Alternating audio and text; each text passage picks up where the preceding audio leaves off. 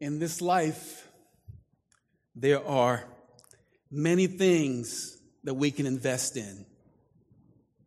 God has given each and every one of us a specific period of time here on earth.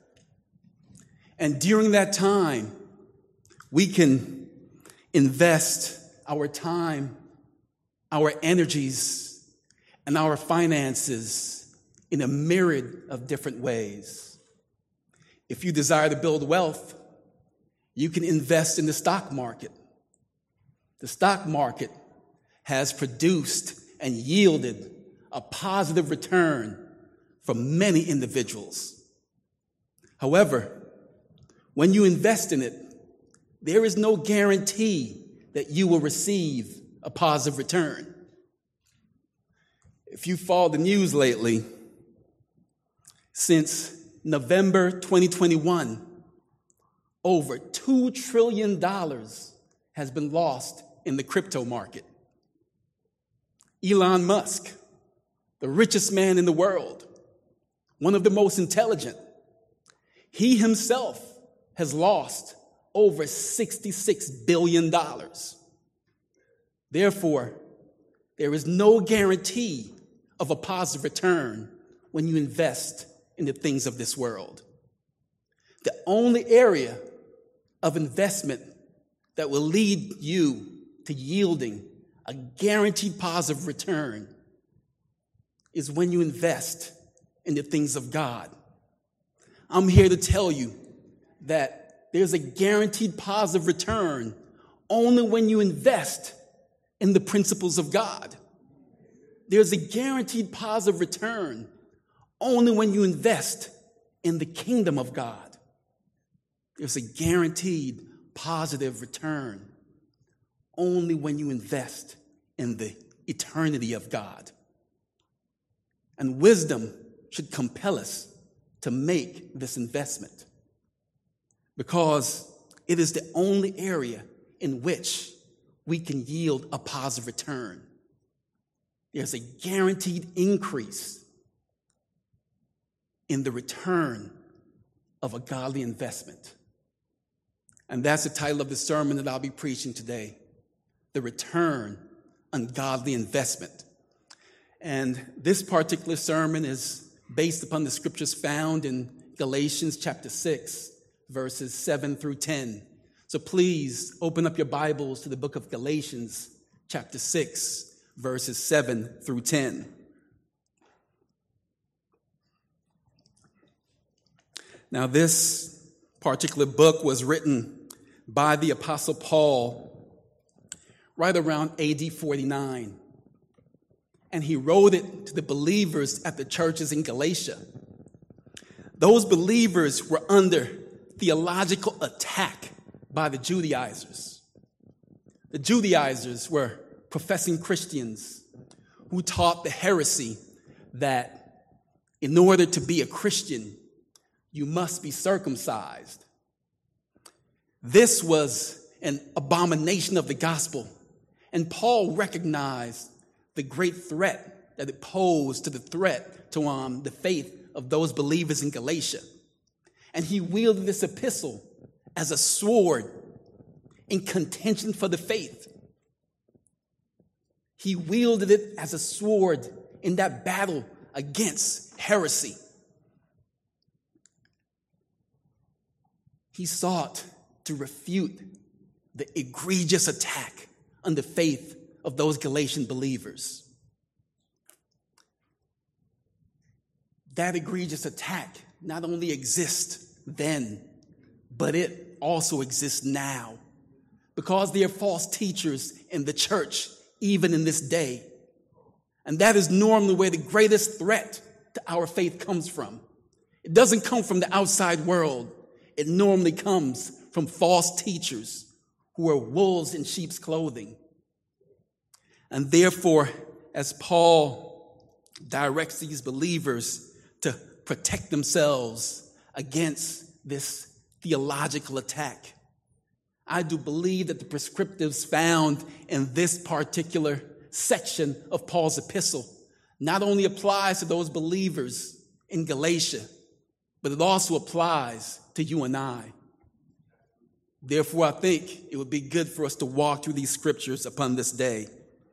And to give you some greater context, I'll start out by reading in chapter 6, verse 1. Now here Paul says, "Brethren, even if anyone is caught in any trespass, you who were spiritual, restore such a one in a spirit of gentleness, each one looking to yourself, so that you too will not be tempted. Bear one another's burdens, and thereby fulfill the law of Christ.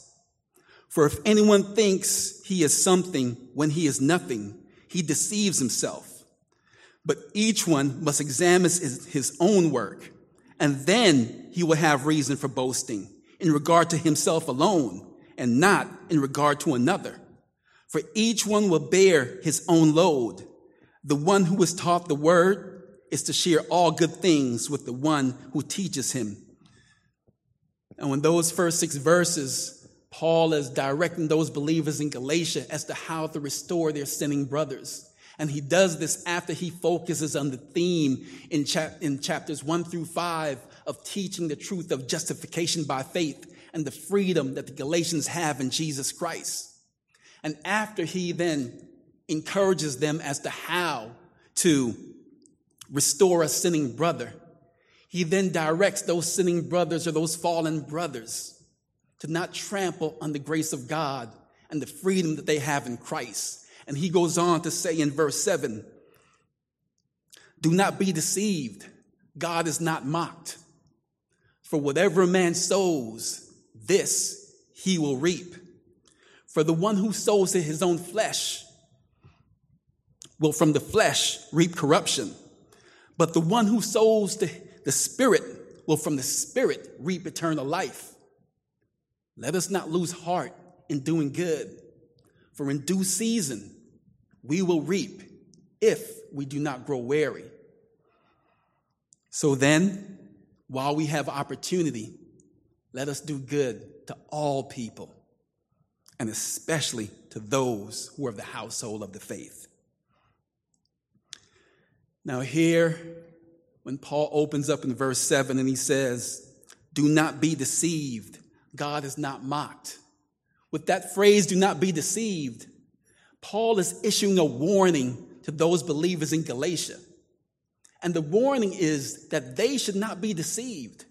In other words, they should not be fooled. They should not be bamboozled. They should not be beguiled by the Judaizers. These Judaizers who I mentioned were professing Christians. In other words, they weren't genuine believers. And they were teaching the legalistic fallacy that in order for a Christian to be a genuine believer, they must engage in circumcision and in following the Mosaic law. And this was an abomination of the gospel.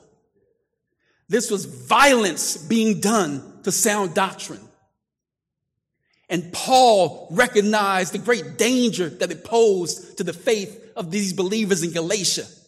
And therefore, he sought to refute this egregious attack on the faith of these Galatian believers. He sought to refute this theological attack that was being launched against them. For he saw exactly what it could do to their faith. He saw how it could shape their faith in a significant manner, especially those who were new to the faith, especially those who were not steeped in the word. He recognized that they could easily fall for this misteaching of the gospel, this great abomination. These same believers who had received freedom in Jesus Christ were now being placed back in bondage to the law. And Paul sought to refute it. For as he says in Galatians 2:15 through 16, he says, "For we ourselves are Jews by birth. Yet we know that a person is not justified by works of the law, but through faith in Jesus Christ. For by works of the law, no one is justified. So Paul was staunch in his stance against the believers being placed back in bondage to the law. But he was even more staunch against these believers thinking that they could practice the sin of legalism and not be disciplined by God. Listen, he was staunch against these believers thinking that they could save themselves through their good works, that they could save themselves through their good deeds. And Paul would have none of it. And therefore he says to these Galatians, and ultimately he says to you and I, God is not mocked. In other words, God will not be disrespected. He will not be dishonored. He will not be devalued. His position of authority will not be usurped. God will not be disrespected in any manner. And therefore, we as believers should not think that we can save ourselves through our own good works. We should not think that we can save ourselves through our own good deeds, right? We should not think that we can come to church on Sundays and be saved because of our faithful attendance. We should not think that we could be saved just because we're good husbands to our wives, or good fathers to our children. We should not think that we could be saved just because we're upstanding members in our community, or because we give to the church, or because we give to charity. Salvation is by grace alone, through faith alone, in Christ alone. Sola gratia, sola fide, sola Christo. This was the rallying cry of the Protestant Reformation. And it is the rallying cry even in this day. Because the only way that a person can be saved is if they believe that Jesus Christ is the Son of God, that he died for their sins, and that God raised him from the dead. This is why it says in Ephesians 2:8, it is by grace you have been saved through faith. And this is not of yourselves. It is the gift of God, not by works. So no one can boast. Because to boast in our own works is to mock God's authority over salvation. It's to mock God's sovereign authority over our sanctification. It's to mock God's sovereign authority over our future glorification. And this would be a grave misrepresentation of the truth. For man cannot save himself. Man can only be saved through their belief in Jesus Christ. And therefore, Paul, in this letter, he's having none of it, y'all. And most importantly, God will have none of it.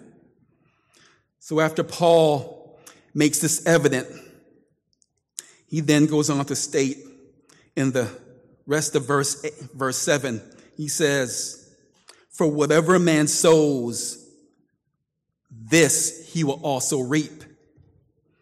Now here, Paul is using the law of agriculture to form a parallel with one of the spiritual laws that God has imparted.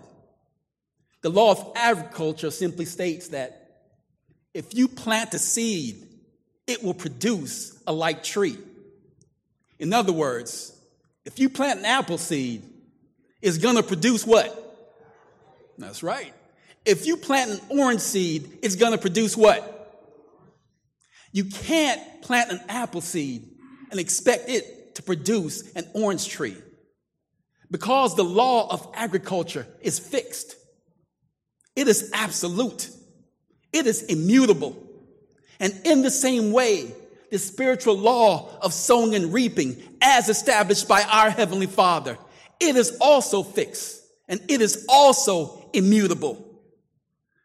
This spiritual law is immovable, for God is the one who has set it forth. This is the law of cause and effect. And what it looks like is that, what it means is that whatever action we engage in, it produces a natural consequence. Therefore, whatever seed we plant in our minds, whatever seed we plant in our spirit, whatever seed we plant in our lives, it will produce a direct result.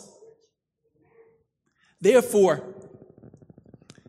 if you are saved, sanctified, filled with the Holy Spirit, like we like to say, and if you're obedient and humbled before the Word of God,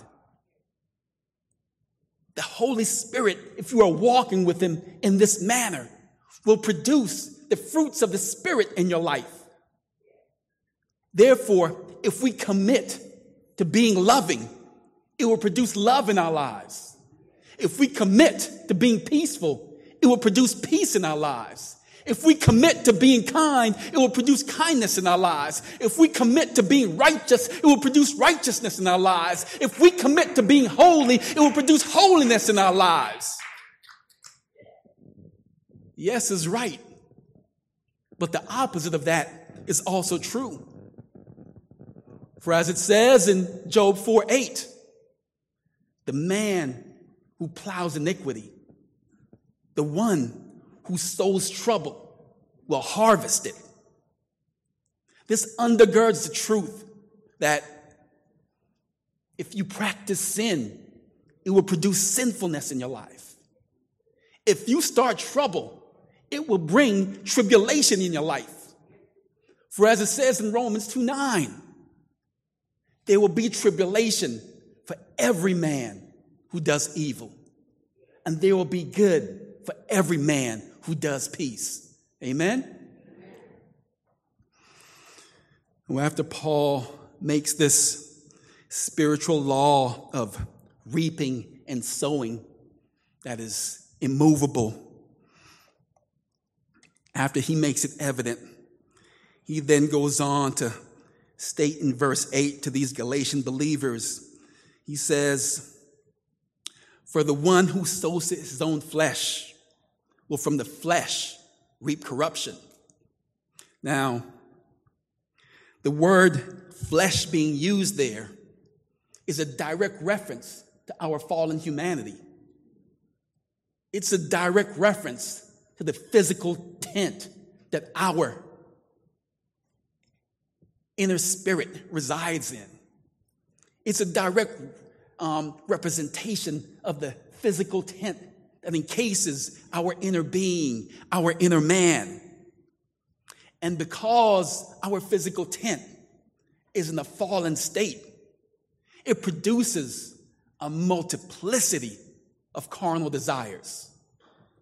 And these desires stand in direct contradiction to the expressed righteous will of God. They stand in direct contradiction to the righteous standard that God has set forth for every person to submit to. And to sow to the flesh is to not submit to the righteous will of God, but to submit to the evil desires of our fallen humanity.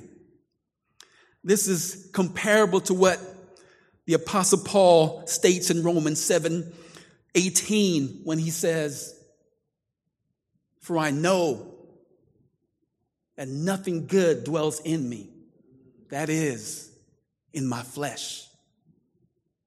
For I desire to do what is right, but I am not able to carry it out." See, Paul recognized, he was very honest with himself. As great as he was, as magnificently as God used him to plant churches, Paul recognized that he was still encased in that fallen flesh. And therefore he recognized the sinfulness of his fallen condition. And he acknowledged that he struggled with his fallen humanity. And in the same way, those Galatian believers, they struggled with their fallen humanity. They engaged in a sin of the flesh. Specifically and primarily, they engaged in the sin of circumcision. They placed their circumcision before the sacrifice of Christ. They placed their circumcision and trampled on the grace of God. They used their circumcision to deliver themselves into eternal life. And this was a great wrong being done to the truth of the gospel. They engaged in this sin of the flesh, and it produced a multiplicity of other sins of the flesh. And the Apostle Paul documented what it produced. Because if you've read through Galatians chapter 5, he documents the manifold sins that one sin of the flesh led to in Galatians 5:19 through 21. For there he says, and he points out to those Galatians, he says, for the sins of the flesh are evident: sexual immorality, impurity, jealousy, divisions, drunkenness, orgies, and things like these. I warn you, those who do such things will not inherit the kingdom of God. So Paul's warning to those Galatians was clear. His admonition was very pronounced. And as they stand warned, we also stand warned by the great Apostle Paul. We stand warned that if we sow into our flesh, we will reap the very corruption that the Galatians reaped. We will reap the corruption of sinfulness in our lives. Because all it takes is one sin that goes unrepented for. Because ain't that how sin works? Ain't that how the devil works? You give him a foothold and he sets up shop in your whole body. Come on now. You give him a foothold in your marriage and he sets up shop in the entirety of it. You give him a foothold and he knocks down the door and sets up shop in your entire home. And therefore, we must be on guard. We must protect ourselves against engaging in sins of the flesh. But as ominous as that sounds, there's good news, right? Because we are the church, right? We're in the business of good news, right? So Paul does come with the good news after giving that ominous warning. And that good news is found in the second half of verse 8 when he says, but, I love those buts in the Bible. Amen. Amen. But the one who sows to the Spirit will from the Spirit reap eternal life. Those should be sweet words to a believer. And when Paul uses the phrase, sow to the Spirit, it's equivalent to him saying that the believer should invest in the things of God. It's equivalent to him saying that the believer should invest in the kingdom of God. It's equivalent to him saying that the believer should invest in the eternity of God. This is Paul's great proclamation, because with that phrase, it's equivalent to him saying that we should walk by the Spirit. For as he says in Galatians 5:16, walk by the Spirit, and you will not justify or gratify the flesh. Amen? It is equivalent to him saying what he said in Colossians 3:2, when he says, look to the things that are above and not to the things that are on earth. Set your mind on the things that are above and not on the things that are on earth. I remember Snoop Dogg had a saying, right? I got my mind on my money and my money on my mind. Y'all remember that? Yeah, I remember that. But listen, for the believer, there's a greater ethos. For the believer, our ethos should be, I got my mind on the Spirit and I got the Spirit on my mind. Come on now. Our ethos should be, I got my mind on Jesus and I got Jesus on my mind. Our ethos should be, I got my mind on the Messiah and I got the Messiah on my mind. Come on now, I got my mind on the Father and I got the Father on my mind. This is how the believer should think. This should be our song each and every day, every second of every minute that we're alive here on earth. Our mind should be on our Heavenly Father. Our mind should be on the things that are above and not on the things that are here on the earth. We should be firmly invested in the things of God. We should sow to the Spirit and not be conformed to this world, but be transformed by the renewing of our mind so that we may prove what the will of God is. And the will of God is for us to sow to the Spirit. The will of God is for us to sow to His kingdom. And when we do, we will reap, as the Apostle Paul says, eternal life. Now, the words eternal life there, they're not speaking about our duration of time in heaven. The words eternal life there is speaking about our quality of life in Jesus Christ. And that quality of life begins the moment that we accept Him as our Lord and Savior. That quality of life begins the moment we receive Him, because at that moment, the Holy Spirit comes into our lives and He resides in us and He convicts us. He walks with us. And ultimately, if we're obedient to Him and we walk with Him as He walks with us, He then produces those fruits of the Spirit that I talked about earlier. He produces joy in our lives. He produces peace in our lives. He produces patience in our lives. He produces kindness in our lives, righteousness in our lives. This is what the Holy Spirit produces in our lives when we sow to the Spirit. This is the eternal life that we reap. So we should commit ourselves to sowing to the Spirit that we may reap this wonderful, blessed quality of life that the Apostle Paul alludes to. Amen? And after Paul proclaims those principal truths, he then moves on to verse 9, and he echoes those faithful words to the Galatians, but not only to them, by the Holy Spirit, to you and I in this day and time. And he says in verse 9, let us not lose heart in doing good. Now here, Paul is addressing a common Christian dynamic, because one of the most challenging Christian virtues for us to master is having patience in the Lord. One of the most difficult Christian characteristics for us to embrace and exhibit is to wait on God. Because so many of us as believers, we've been sowing for a long period of time, and we haven't reaped the harvest that we thought we would reap in the time that we thought it would come.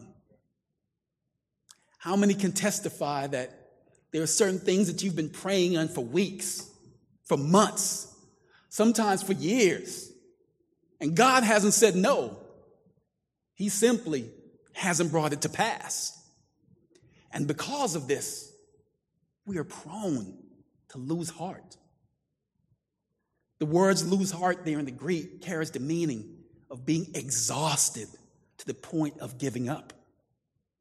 And this is our natural human response in this dynamic. Because of our constitution, This is how we are prone to respond. But praise God, he is omniscient. He knows our frame. And therefore, he has given us the Holy Spirit to empower us. And he has given us the words of Scripture to embolden us. And this is why the Hebrew says in Hebrews 12, 1-3, let us with endurance run the race set before us, fixing our eyes on Jesus Christ, the author and perfecter of our faith. For the joy set before him, he endured the cross. Consider him so that you will not grow weary and lose heart. This is the remedy for us not to grow weary and to lose heart. We are to fix our eyes on the author and perfecter of our faith. We are to fix our eyes on the shepherd and bishop of our souls. We are to fix our eyes on our heavenly Lord who intercedes on our behalf. We are to fix our eyes on him and consider the great lengths that he went through in order to receive the harvest that is us as believers. Jesus Christ came out of the wonders of heaven onto this earth, was spat upon, treated wrongly, even though he was the God of all creation. He endured great humiliation.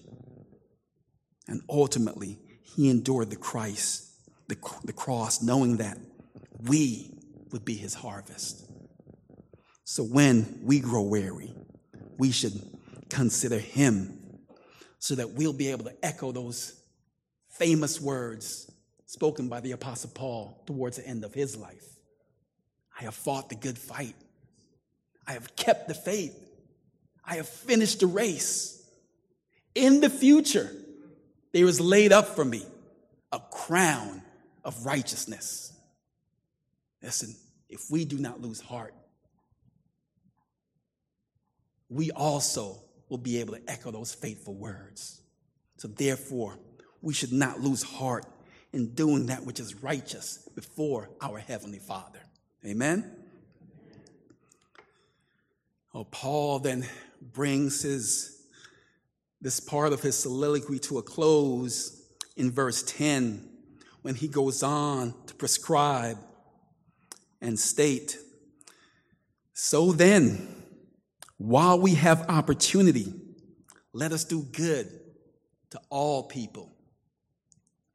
And with the use of that phrase, while we have opportunity, Paul is not indicating that during our lives, there are intermittent times where we should choose to do good to others. He's not indicating there are specific opportunities siloed away during certain years of our lives where we should invest in serving others. No, the meaning of that phrase in the Greek carries the interpretation of the entirety of our lives. So here Paul is compelling those Galatian believers and you and I that for the entirety of our existence here on earth, we should seek to do good. For the entirety of our existence here on this particular planet, we should seek to serve others. We should not choose only specific times, because the true meaning of this phrase carries the idea that we should have the perspective that our lives are not fixed and limited. And these opportunities that we have, our lives being that they are fixed and limited, the opportunities that we have, they surmount through the entirety of our existence. Therefore, Paul encourages those believers in Galatia and you and I to seize every moment of our lives to serve God, to seize every moment of our lives to build up his kingdom. And therefore, when he says, let us do, those particular words in the Greek carries the meaning of being diligent, of being active. So what Paul is imploring each and every one of us to do here is to be active and diligent in serving others. It's to be active and diligent in serving within the church. It's to be active and diligent in serving in the kingdom of God. And when he says do good, the word good there implies that we should be doing both that which is practical good and that which is spiritual good. We should endeavor to help those who are in need, both practically and spiritually. And after Paul makes that point, he then goes on to say that we should do good to all people. Now, with that statement, Paul is making it clear that we should not exclude serving people from different class. We should not exclude our service to others based upon their position in society. We should not exclude serving others because of their age. We should serve all races, all ethnicities, all cultures.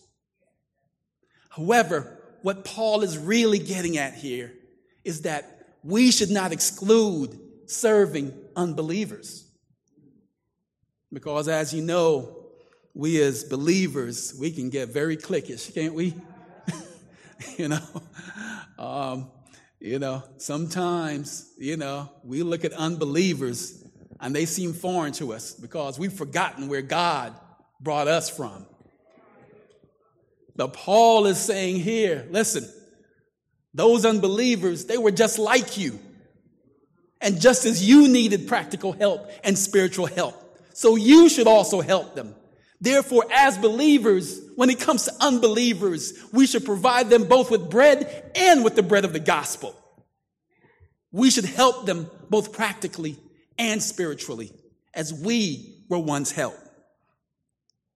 And after Paul makes that clear, he then brings verse 10 to a close, and he says, and especially to those who are of the household of the faith. Now here, Paul is directing us that we should go out of our way to do good to our brothers and sisters in Christ. He is compelling us to give serious consideration to those who are of the household of the faith. Because one of the marks of a genuine believer is his love for his brothers and sisters in Christ. One of the marks of a genuine love for God is to love your brothers and sisters in Christ. One of the marks that you are truly saved is the love that you have for the family of God. This is why it says in 1 John 4:2, it makes it clear, the one who loves God should also love his brother. Therefore, we should invest in doing good to the family of God, because when we invest in doing good to the family of God, when we invest in the things of God, we receive blessings here on earth and in heaven to come. When we invest in the things of God, we receive a return on our godly investment. And I'm here to tell you, the return of a godly investment is the blessing of joy. The return of a godly investment is the blessing of love. The return of a godly investment is the blessing of peace. The return of a godly investment is the blessing of patience. The return of a godly investment is the blessing of righteousness. The return of a godly investment is the blessing of favor. The return of a godly investment is the blessing of honor. The return of a godly investment is the blessing of glory. The return of a godly investment is the blessing of eternity. The return of a godly investment is the crown of righteousness that awaits each and every one of us when we get to heaven. Amen? Let us pray. Dear God, we thank you for your faithful words. Although they cut us to our heart. You are omniscient, and you know exactly what we need. Therefore, we thank you for the inspired words that you have given to the Apostle Paul, to the Galatians, and ultimately to us. And I ask that you please help us, dear God, to embrace these truths, to embrace these principles, that we may sow to the Spirit and reap eternal life. In Jesus' matchless name we pray. Amen.